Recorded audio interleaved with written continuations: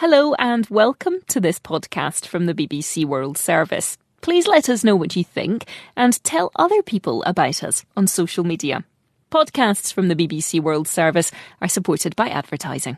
This is a download from BBC Learning English. To find out more, visit our website. Hello and welcome to the English We Speak. I'm Fei. And I'm Rob.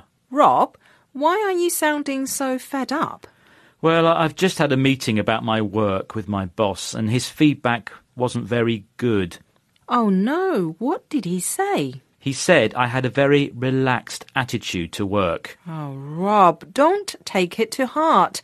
He's not good at giving constructive feedback. My heart is fine, thanks, Fei. It's just my feelings that are hurt. I'm sure, but I wasn't referring to your heart literally. If someone takes something to heart, it means they react to someone's criticism or advice personally and seriously, so that they become upset by it. Cheer up, Rob. You're not the only one who's been taking things to heart. Listen to these examples.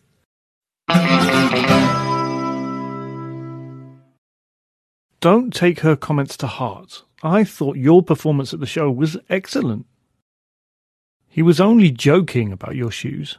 Don't take it to heart. Freya tends to take things to heart, so be careful how you deliver your feedback. This is the English We Speak from BBC Learning English. Rob has had some negative feedback from the boss and taken it to heart, which means he's taken advice or criticism personally and very seriously. But Rob, don't worry. Maybe the boss was trying to be kind. But he said I had a relaxed attitude to work, and that means lazy. Not necessarily. Maybe he meant you don't find work stressful. Really? Do you think so? Maybe you're right. I am being too sensitive. I won't take it to heart. That's right. Don't take things to heart. Thanks, Fei. Bye. Bye-bye.